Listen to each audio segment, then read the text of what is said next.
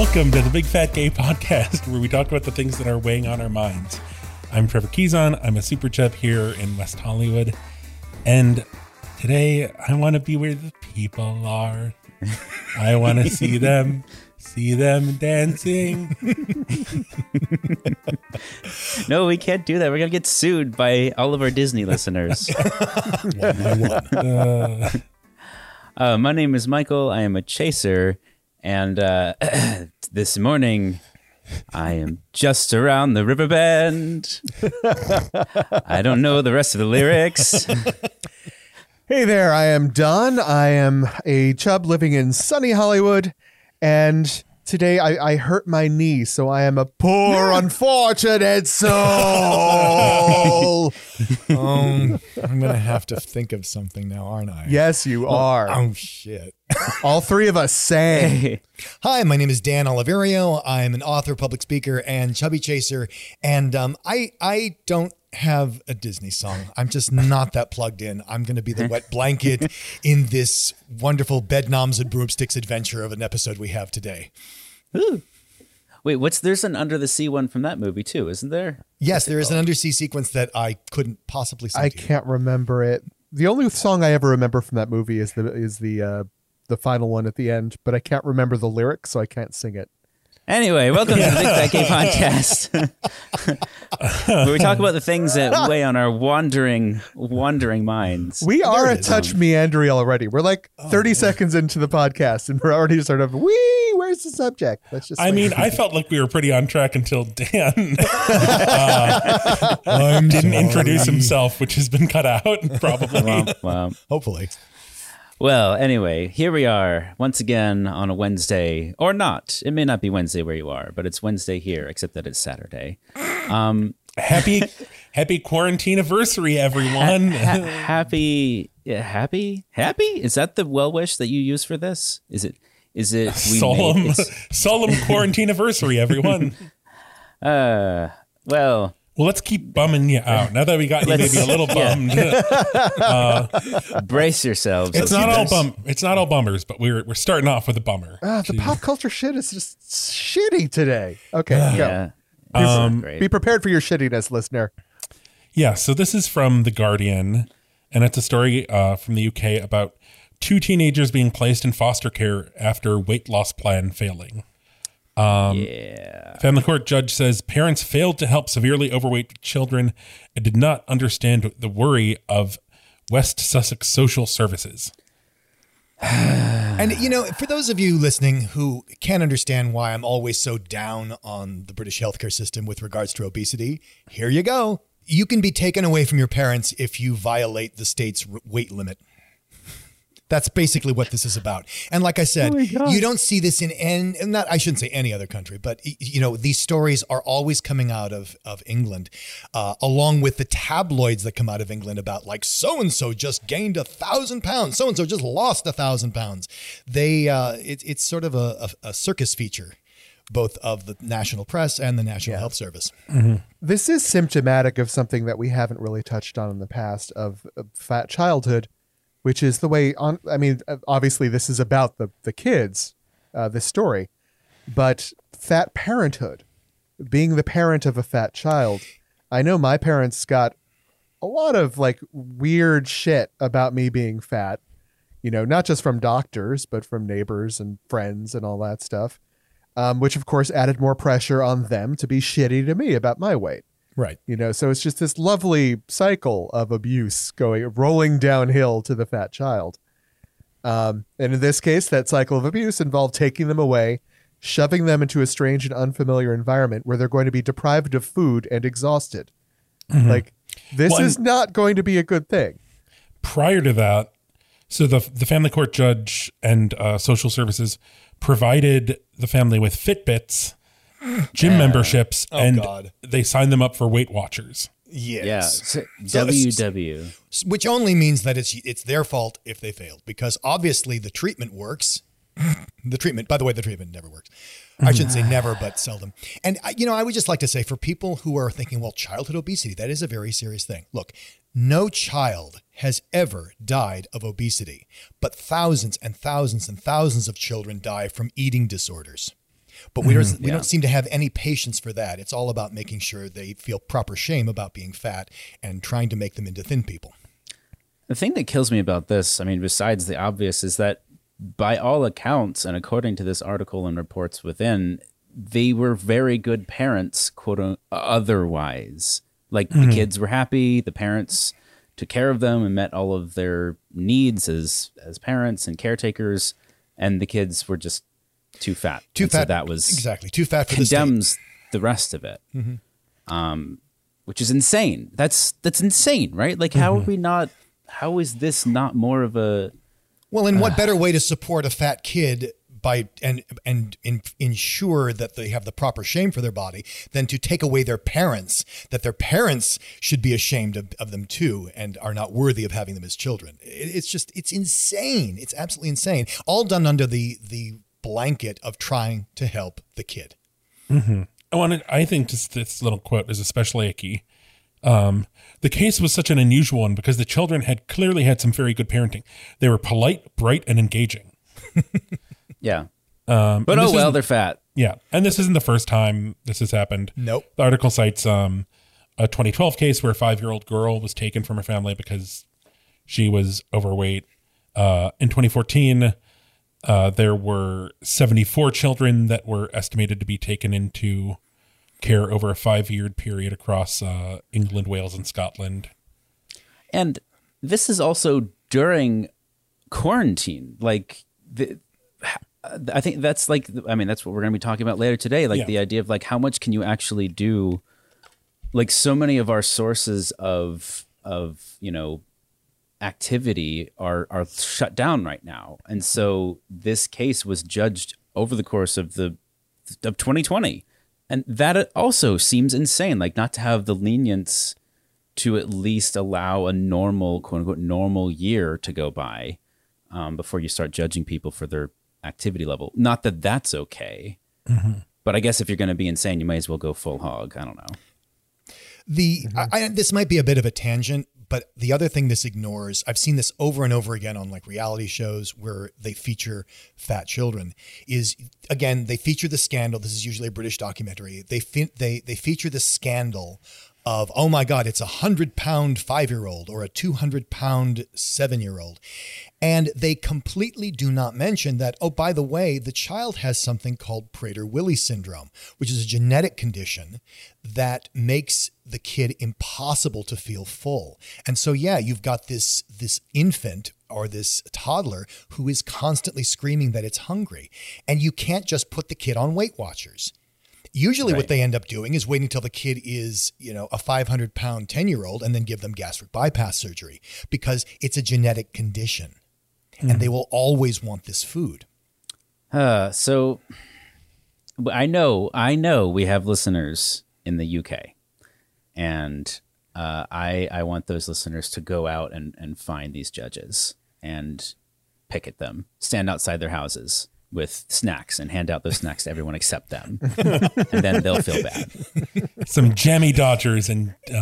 I like Michael's version of protest. Twirly whirlies. Yeah, twirly whirly. Call back. I think that should be our new bit, is that we think of snack foods from England and I have to be able to tell, are they real or are they something Trevor made up?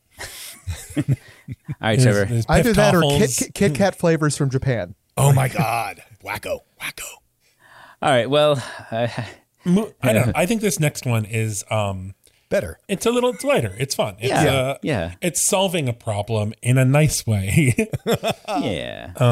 There was an article in The Verge about plus-size knitters basically solving the sizing gap in knitting patterns. Do you mean that they couldn't find sweaters in the stores that they liked, so they started knitting them? Or do you mean they knit sweaters anyway, but they couldn't find patterns big enough for the people they knit for?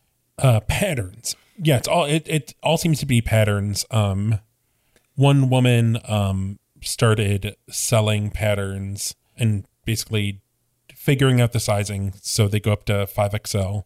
Another designer of swanky emu knits basically has figured out a way to use a spreadsheet so people can enter their measurements and the pattern will adjust to the measurements they enter. That's genius. That's genius. Right. Sort of and basically foregoing so the that- idea of sizes entirely. Yeah, and just that any body type, any size, no body's too large or small. So like using the modern technology we have at our disposal to solve problems that like don't need to be problems. Well, especially when you're knitting one sweater at a time for a particular person.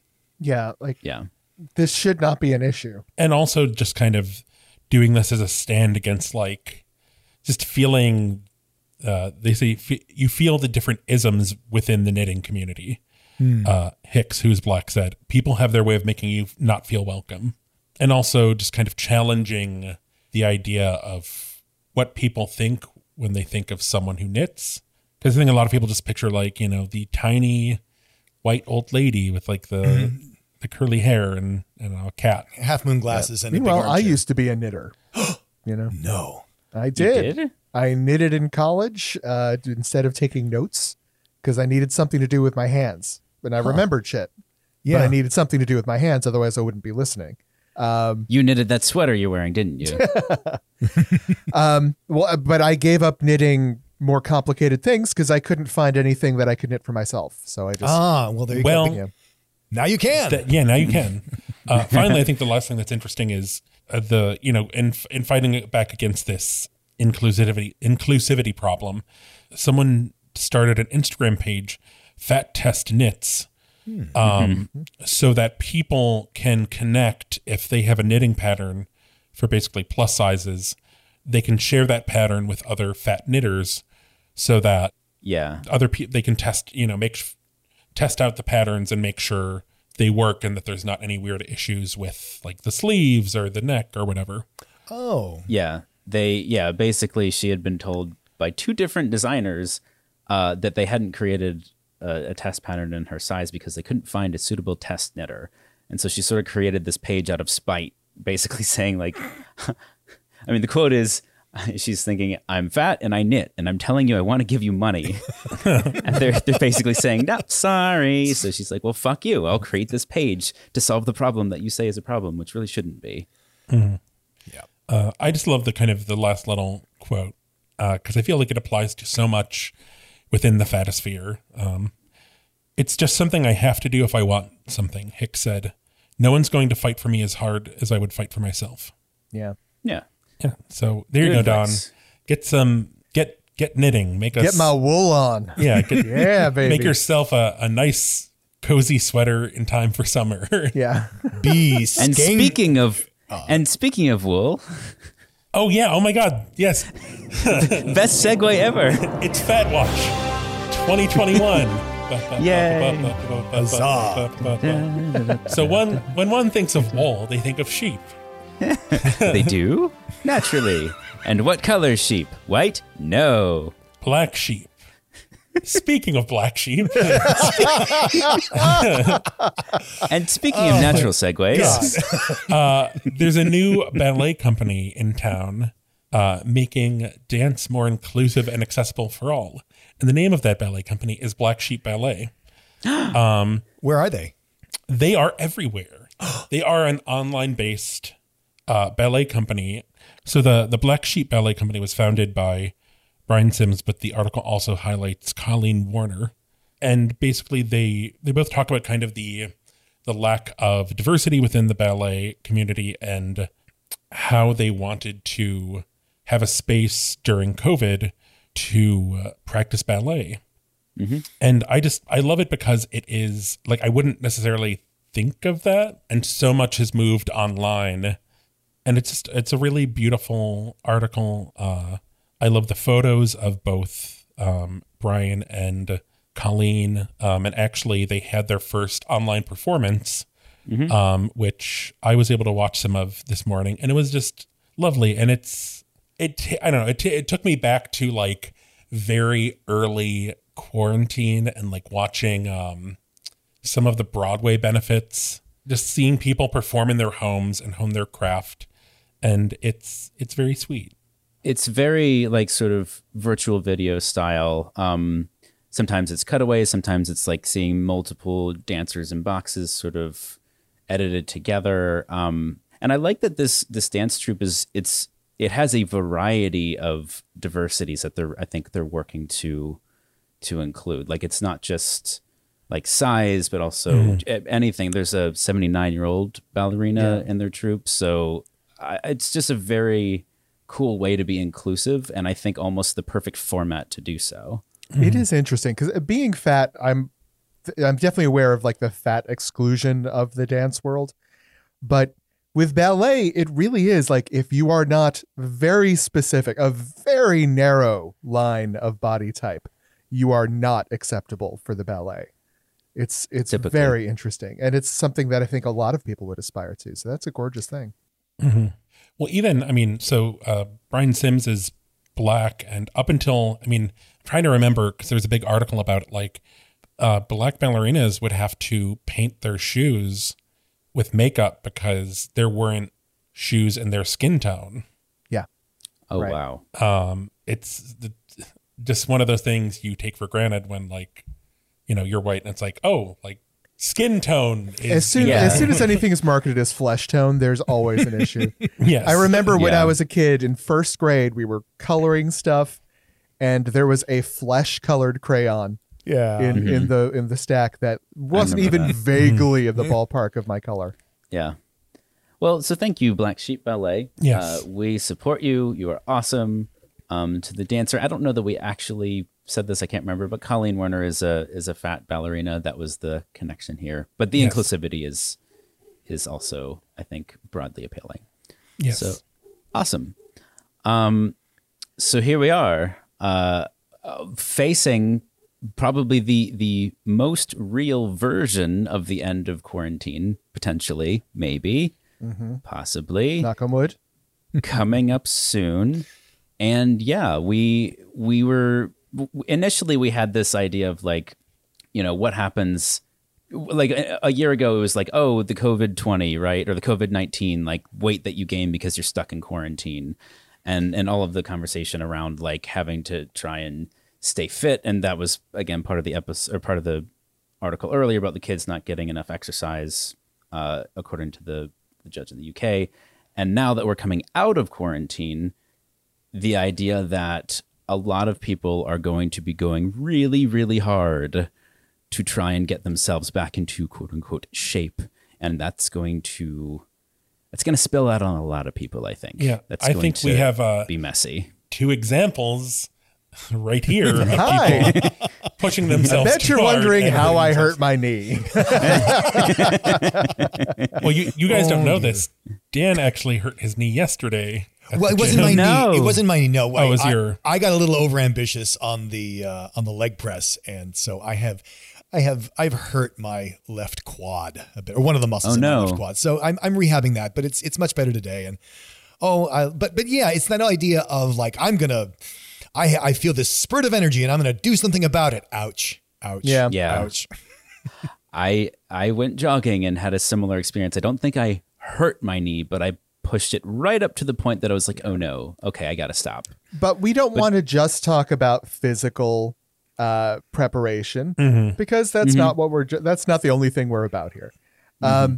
You know, part of it is also like I've gotten very comfy in my apartment over the past year, not having to march out in front of a world that I feel is judging me constantly. So there's some mental prep too about having to throw my body out there, especially after like a belief that after a year of sitting on the couch, my body is in a weird shape, right? For me, in my mind. I have a jumping off for that, but I don't know if I should save it for later. But Jump, Dan, jump. I'm gonna because it's that mind fuck when you're part of a marginalized group and something happens and you're in that mind fuck place of, okay, did that just happen or was that prejudice? Like, lots of people don't get the job, but is that why I didn't get the job? And Right. I think coming out of quarantine, and this speaks to what you were talking about, Don, where you've had this other experience of people only seeing you mostly from the chest up. And you have this other experience and, you're going to compare it because you're a human being who has, memory. So I think it intensifies that the inside game, your head going round and round and round with yourself about what's going on now? This isn't how it was in quarantine. Is that how it always was? Is this new? Is it a reaction to my weight gain? Is it a reaction to nothing? Am I imagining this? And I just guess what I mean is that it can be, even if nothing in the outside world changed, what's inside your head changed. Yeah. Yeah. Very much so.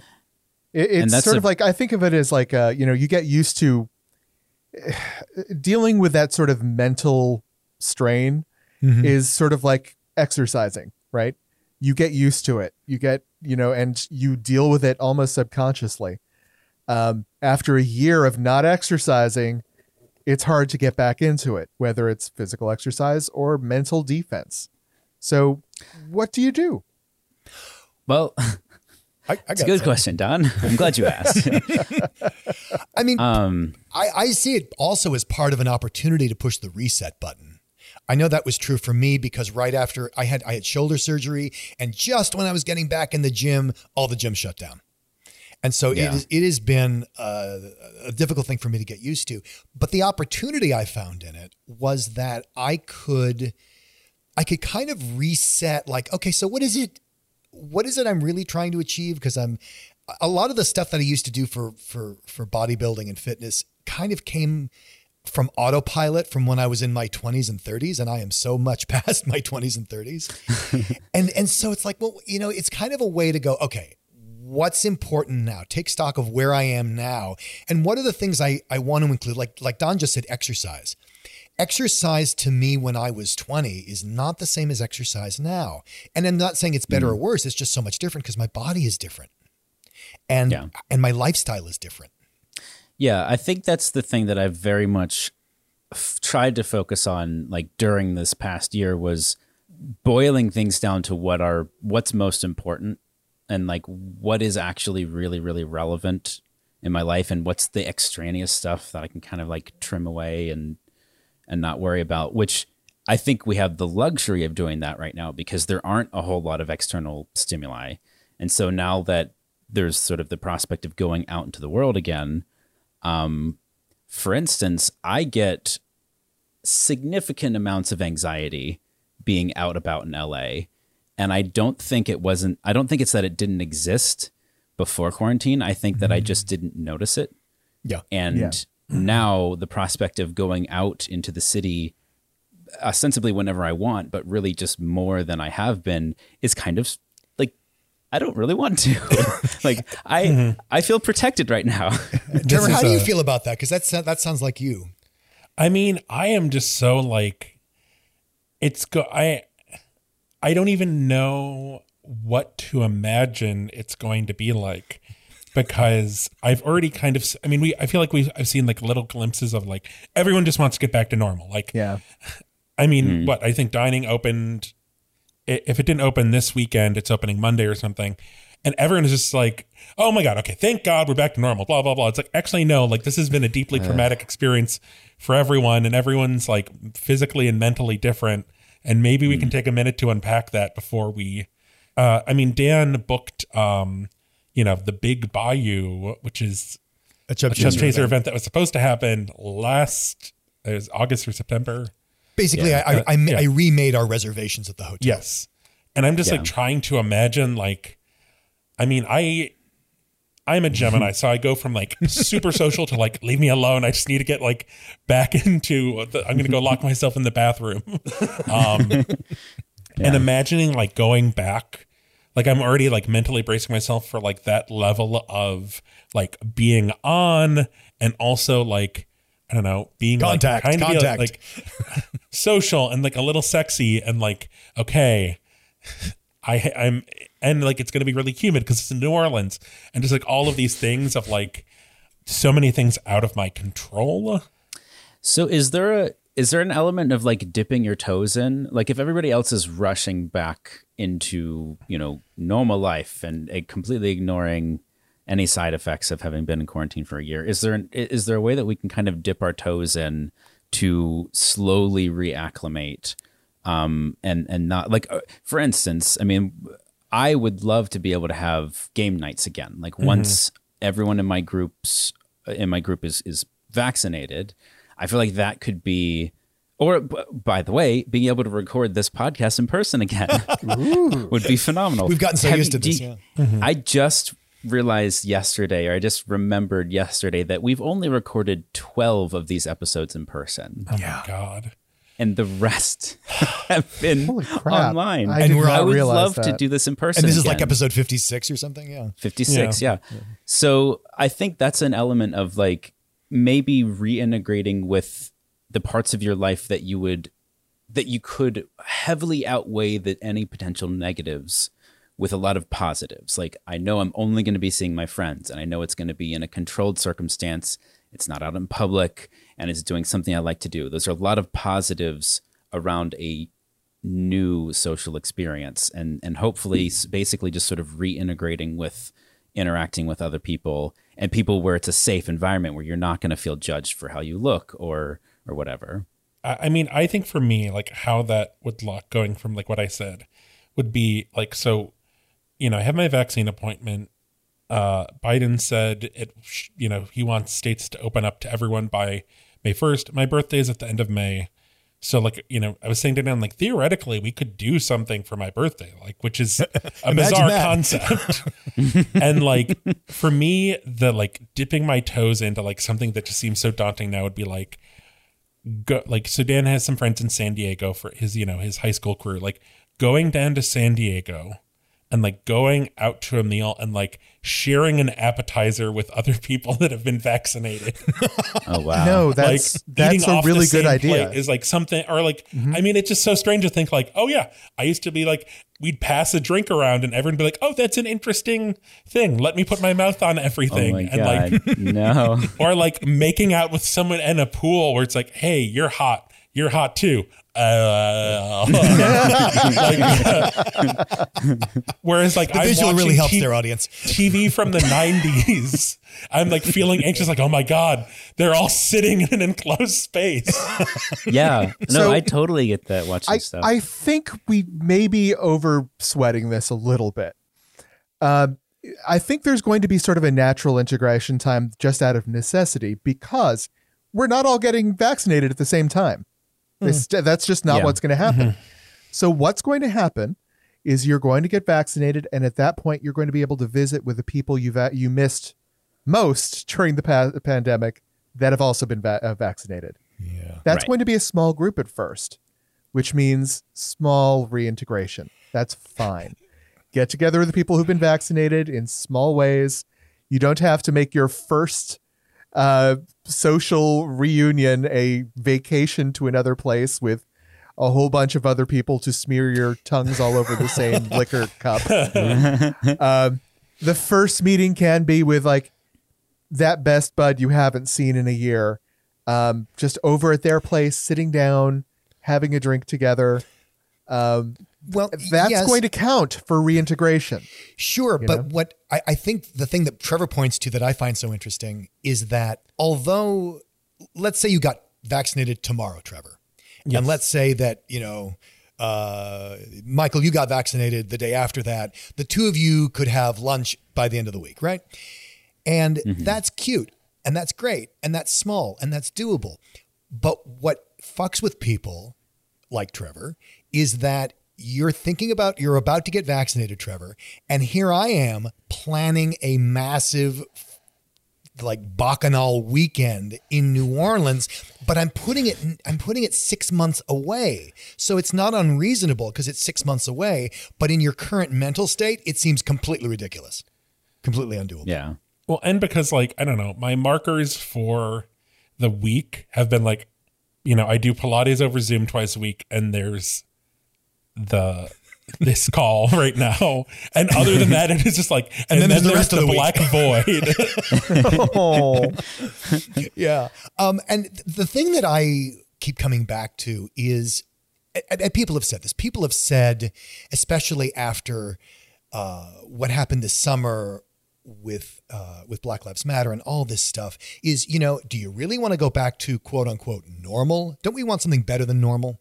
Yes. And I welcome people to think about that in terms of their own normal. For example, you could get down on yourself or like, well, I can't do, I'm working up to getting back to my previous fitness level. And right now I'm below that. And you're coming from a place of not sufficient or insufficiency. Mm-hmm. And what I'm inviting people to do is, throw out what you used to be able to do. What do you want to be able to do? Like, and you see this with people at work, right? People were forced to work from home, and that was really hard. And then some people turned a corner where they're like, hey, I think I want to keep working from home, or at least I want to work from home more than I was, which was never, so that you can get to redefine your goal rather than giving yourself shit for not being what you used to be. Or not doing what you used to do, or even wanting what you used to want. I think one element of coming up with a new normal for myself, certainly as far as anxiety goes, is I'm going to keep wearing a mask in a lot of situations. Certainly, like if I travel, if I'm on a plane, or just in a public space where having that kind of close contact already gives me anxiety. Mm-hmm. I'll probably keep wearing a mask if it feels like it's something that I can create a little bit of separation from the world where I need to kind of block out some of that unwelcome stimulus. That sounds like it's not as much about contagion as it is just what you kind of want a barrier. It's a comfort. It's because a lot of my anxiety, I don't get crazy level of anxiety, but I get enough, and it's always based around, excessive stimulus, like sensory input. And so creating, like wearing earplugs on planes, wearing sunglasses in the sun, like, and I think in that same way, if I'm in a crowd of people having a mask on, I don't think that I would necessarily get sick. It's just a comfort level that I wouldn't have been comfortable with doing before the pandemic. Yeah. And one way to see that is, oh, Michael's not out of quarantine yet. Maybe he never will be. The other way to look at it is, oh, Michael finally started taking care of himself and doing what he needed to do for him. Mm-hmm. Right. And that probably won't be forever, but I think definitely in the transitional period. And, I think on a plane, I will probably always bring a mask with me just forever, just because I've gotten sick on planes so many times, and it's not worth it. Yeah. Well, there's a thing at events, and this isn't just fat boy events. This is like, circuit parties in Palm Springs, where everybody goes to the event. Everybody is like all over each other, sweating all over each other, kissing each other, blah, blah, blah, blah, blah. And, a bunch of people go home sick, and it's called kennel cough. Kennel cough? It's called, you went to the event, you got kennel cough. This is in the, I don't know, more kind of like, I'll say normie, or even just, I don't know, like in a non-sexual environment that's called con crud. Oh, right. Yeah. Where like at any convention, people just get sick. And I will say a lot of these conventions, there are plenty of shenanigans going on in the hotel rooms. I'm not sure you can have a convention without shenanigans. It's not true of it's not only true of sexy time conventions either. Yes. Like I would come back from Comic-Con with something most years. Oh, you could go to a pharmaceutical convention, people are hooking up. That's half of why they go. Yeah. I mean, not that don't even get me started about the NRA conventions. Oof. Guns go off. They love their guns up there. Along the lines of what we're saying here is try and take some of your mental state of your good place right now into the real world when this resumes. So something I've been thinking about in terms of the way I work closely with people to develop projects. And usually when we first meet, I am aware of the fact that there is a stigma attached to my body where they're going to assume I'm a little dumber or I'm a little, less than, right? I'm used to having to overcome that, which I've gotten good at. However, during the quarantine, I have noticed, because they can only see me from the chest up, people have been accepting my expertise far more easily. Like I don't have that speed bump, right? Mm-hmm. So what I've been thinking, the initial thought is, great, now the quarantine's coming to an end. I'm gonna have to meet these people face to face. I'm gonna have to do this all over again, right? With people who I've been working with for a year at this point. But that assumption has been sort of in my head, right? I'm trying to turn that around and go, you know what? I've already proven my expertise during this downtime, right? If they reimpose some new barrier when they meet me face to face because of my body, I don't need to work to overcome that this time, right? This time it's going to be on them because they know I can do the job. Yeah. And is there room to, probably not always, but to basically play your own card as far as like, oh, yes, you want to have lunch on Thursday. I've actually got a crazy packed day. It's easier if we just do a Zoom call. And then are you able to kind of like do that in some cases? I could do that, but a lot of the longevity of my position would depend on me building connections. So that's difficult to do, to build a deep connection over Zoom. Yeah. At some point, I'm going to have to meet people face to face. Well, it's necessary. The mind fuck of it is that, you know, on the one hand, you're like, oh, people see I'm fat and they undervalue me. And then there's a whole lot of people who really don't give a crap that you're fat, but you still have that thing in your head about that they do. And the problem is you're right all the time because some people yes and some people no, and you never know which one and you never know why, and you'll drive yourself crazy. And so I think it can be just a better place to stand, given that there's no way for us to judge the reality independently. Like there's no true case. It's all perception. It's their perception of you and your perception of them, and worse, your perception of their perception of your perception. No. I mean, it becomes this. Don't even get on that treadmill because I can one up you on that every time. Exactly. It just goes down this endless rabbit hole. So you can't navigate that. It's innavigable.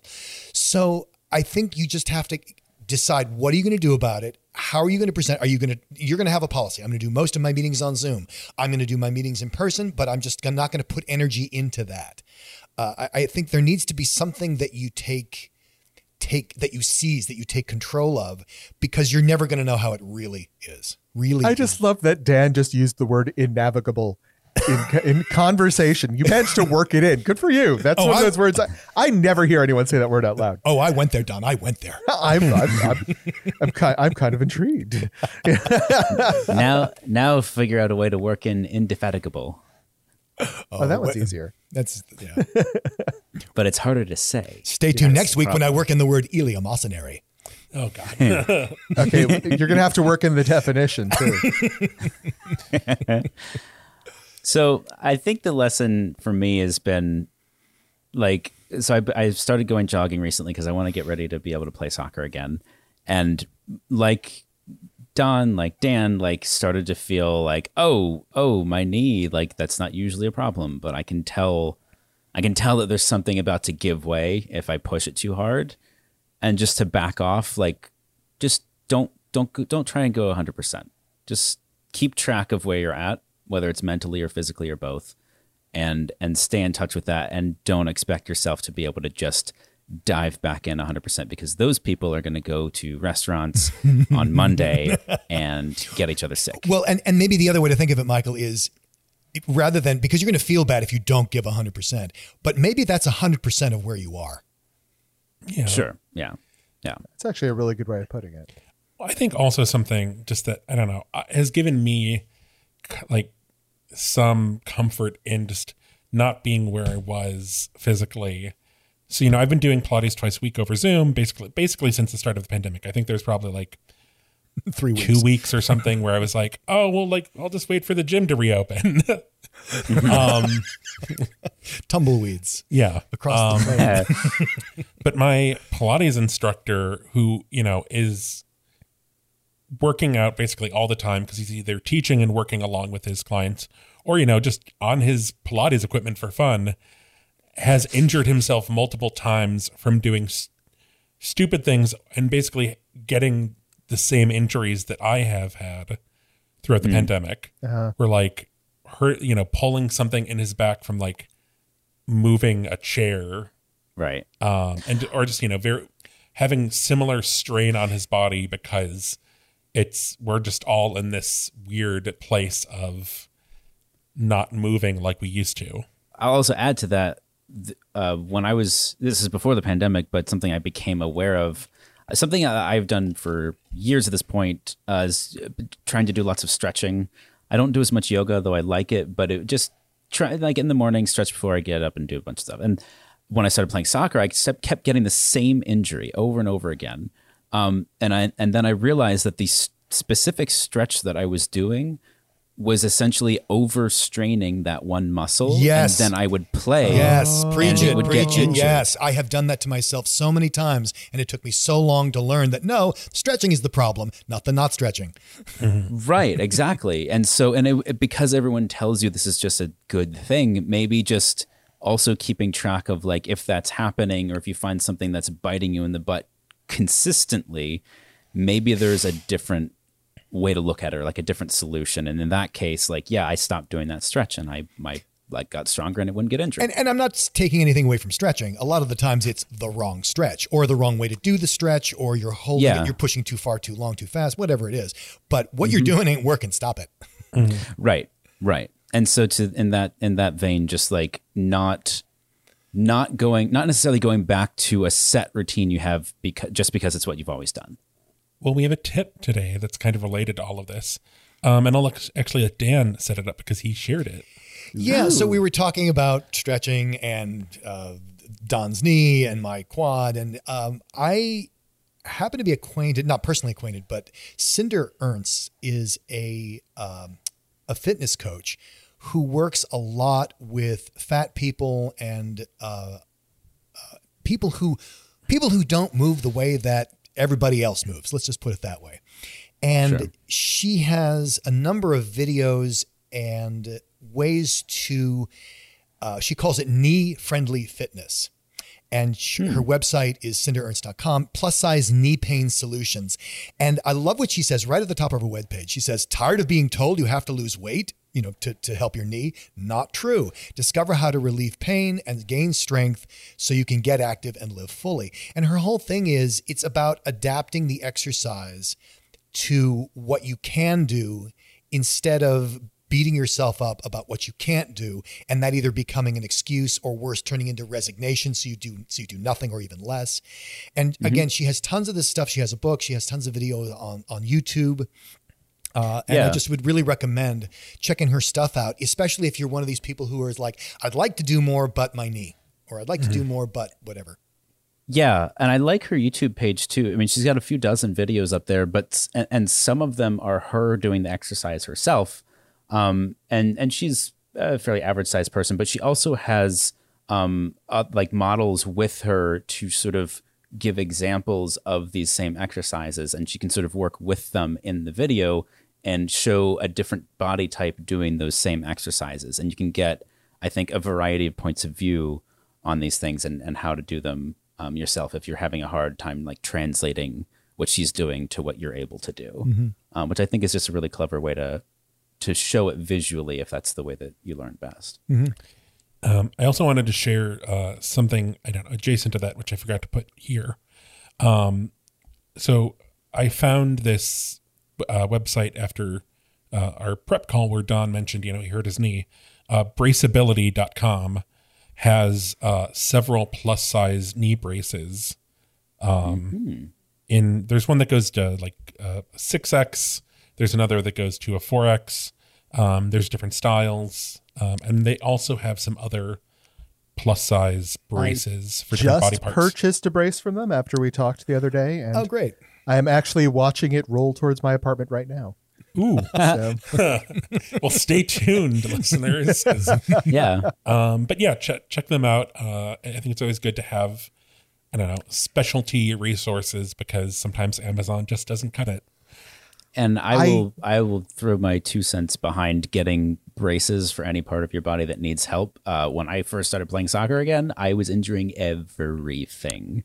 Yeah. And I put compression shit all over my body, and it makes a huge difference if you can get one that fits. It's true. It was crazy. It looked like he was in a gimp suit. There was like a straw sticking out of his mouth so he could breathe. It was crazy. Well, I think it's important for Michael and me to say stuff like this because so often fat people are told that it's their fault if they get injured. You know, you wouldn't have been injured if you weren't so goddamn fat. And it's always the fat person's fault, no matter what happens. You know, if I hurt my leg at the gym, it's because, oh, you started working a little too hard there, didn't you, big guy? If Trevor hurts himself at the gym, it's well because he was so damn fat. Mm-hmm. And there's this huge difference in perception that people sometimes take on internally.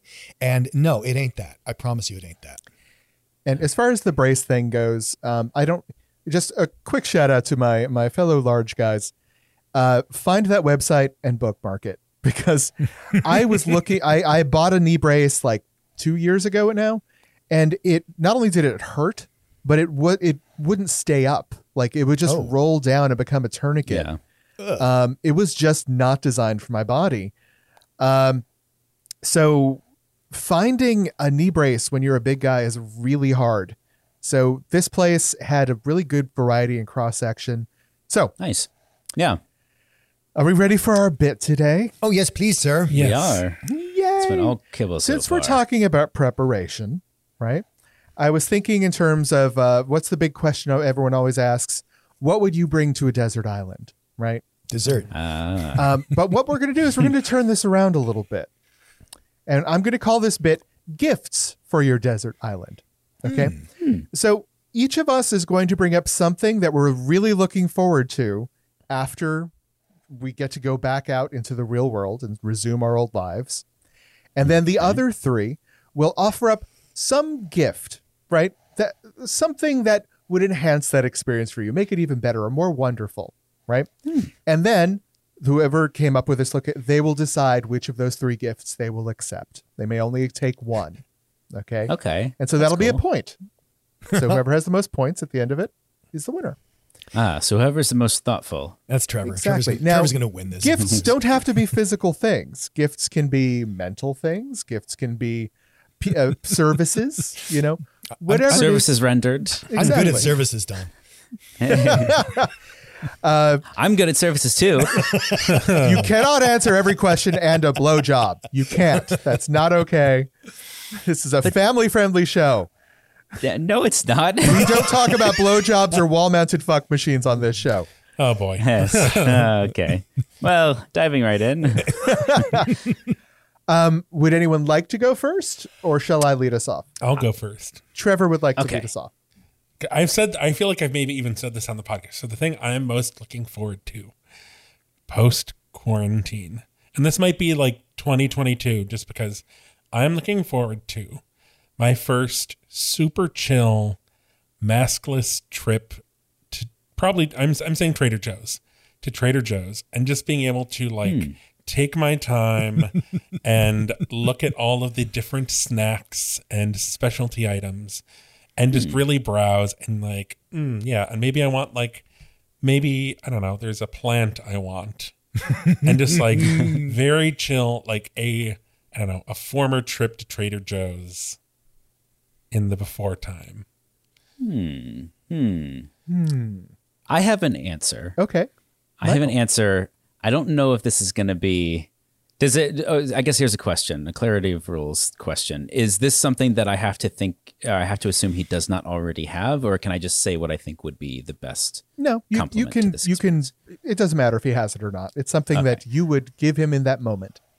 I think the perfect complement for this would be a fully charged pair of earbuds and a playlist of his favorite music. So he can sort of just like put it on and like have it going and like keep him in a good mood. He's like jamming out and just experiencing what he wants from that shopping trip and not having to deal with like people coming on the loudspeaker to say whatever or like assholes like talking to themselves about trash in the background.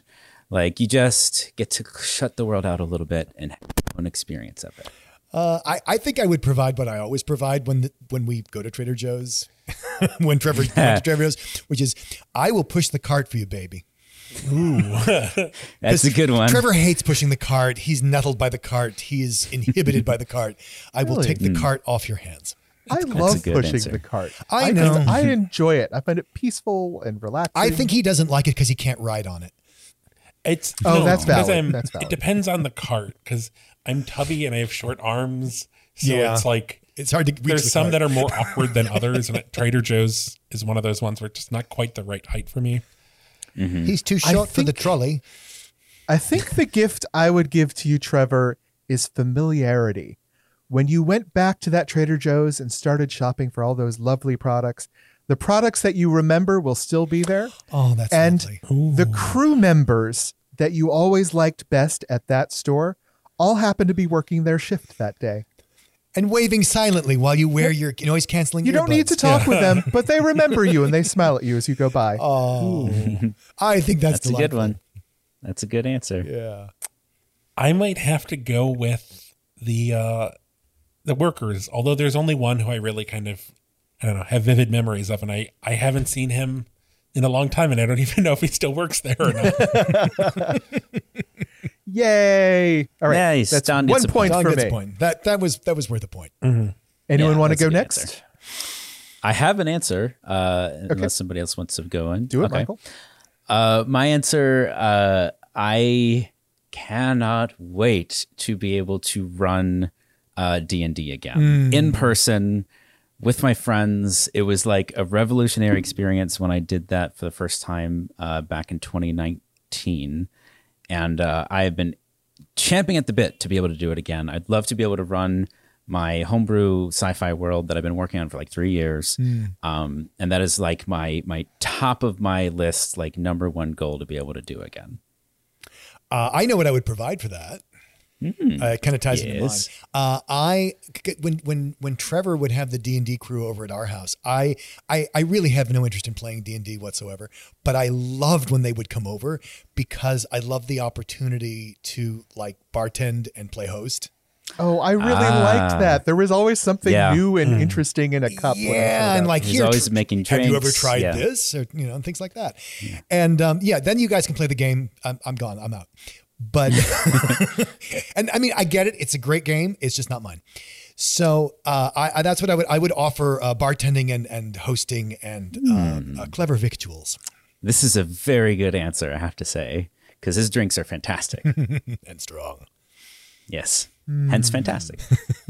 I think I would provide you with a special screen setup where you could pass notes to other players. Send little video messages or map pieces.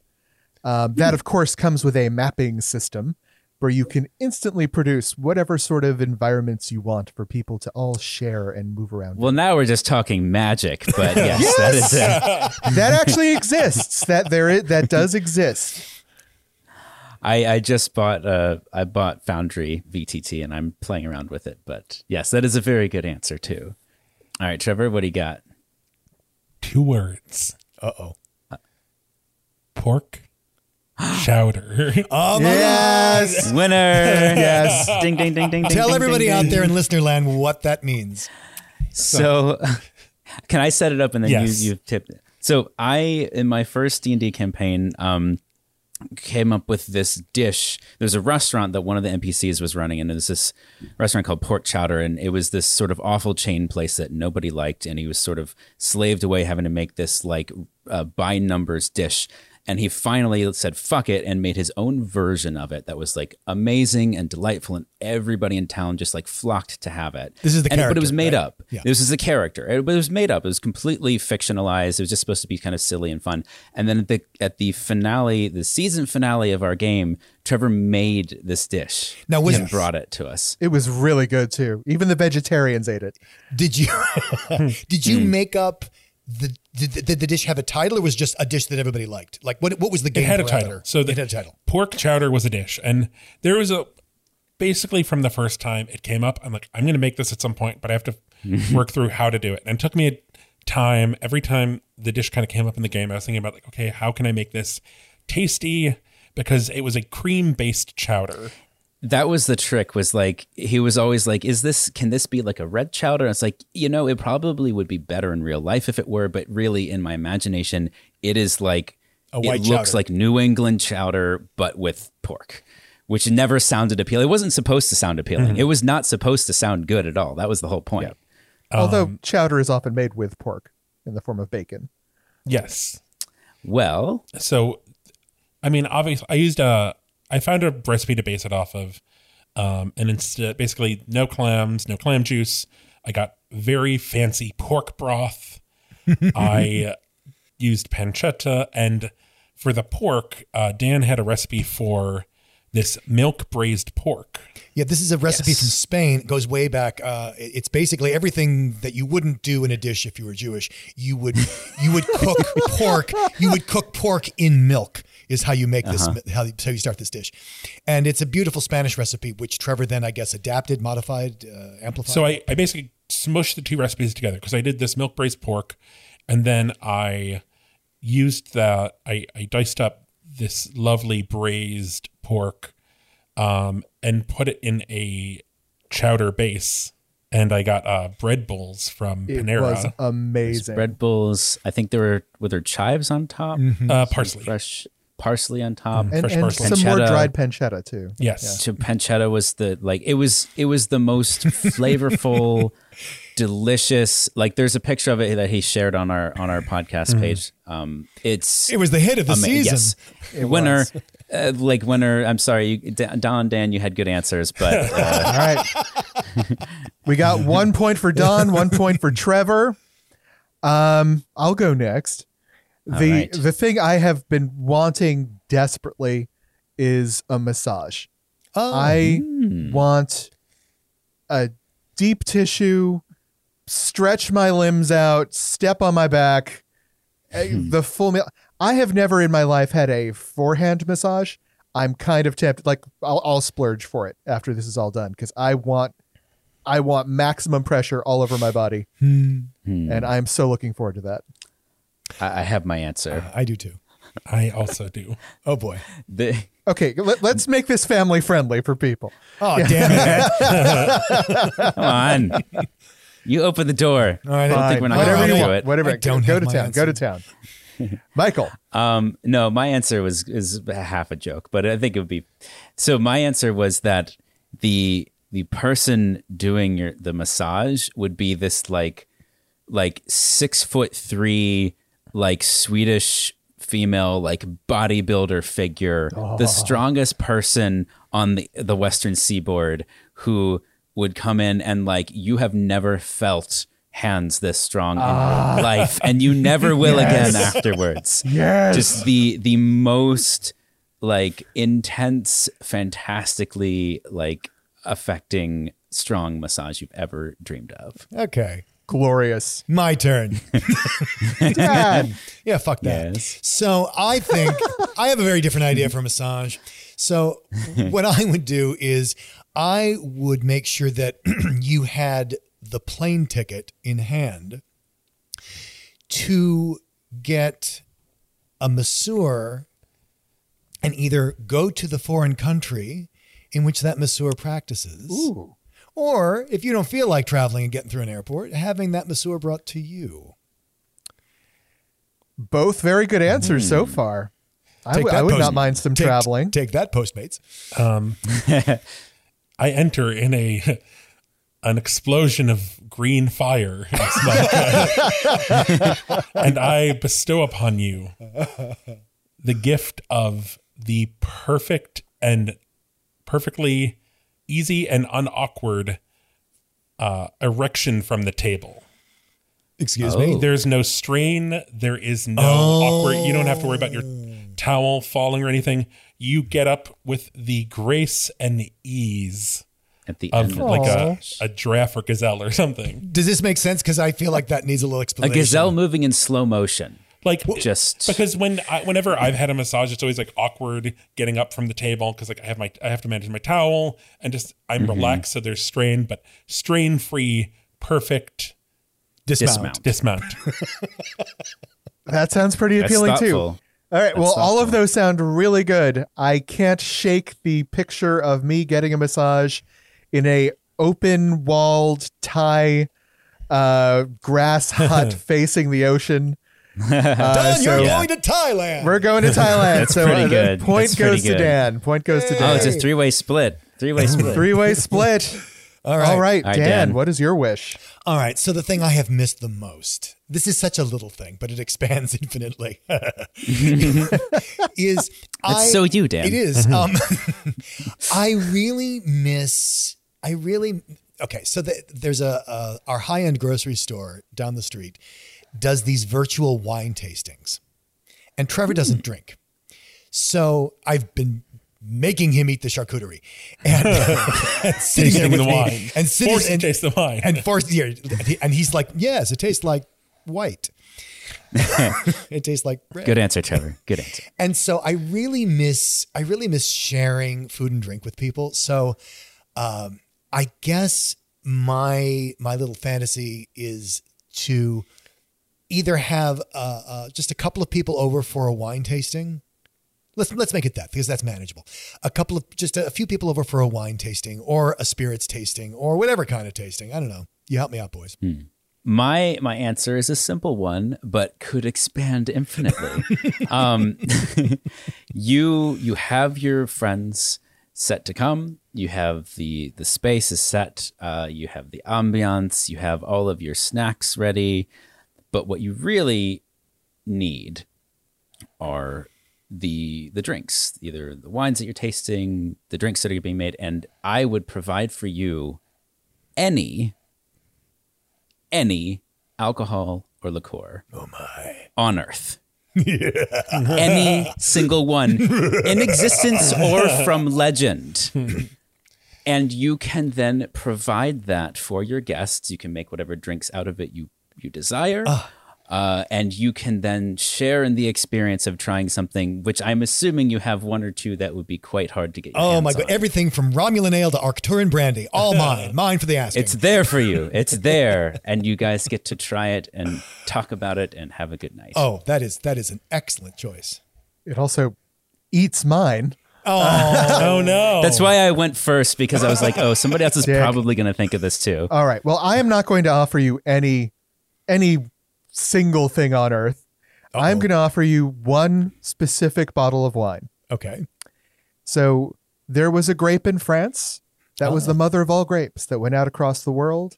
It's the mother grape of wine, but all of the other places in the world have had to adjust the grape over time. But that original grape was wiped out by a parasite in the 1950s, I think. Really?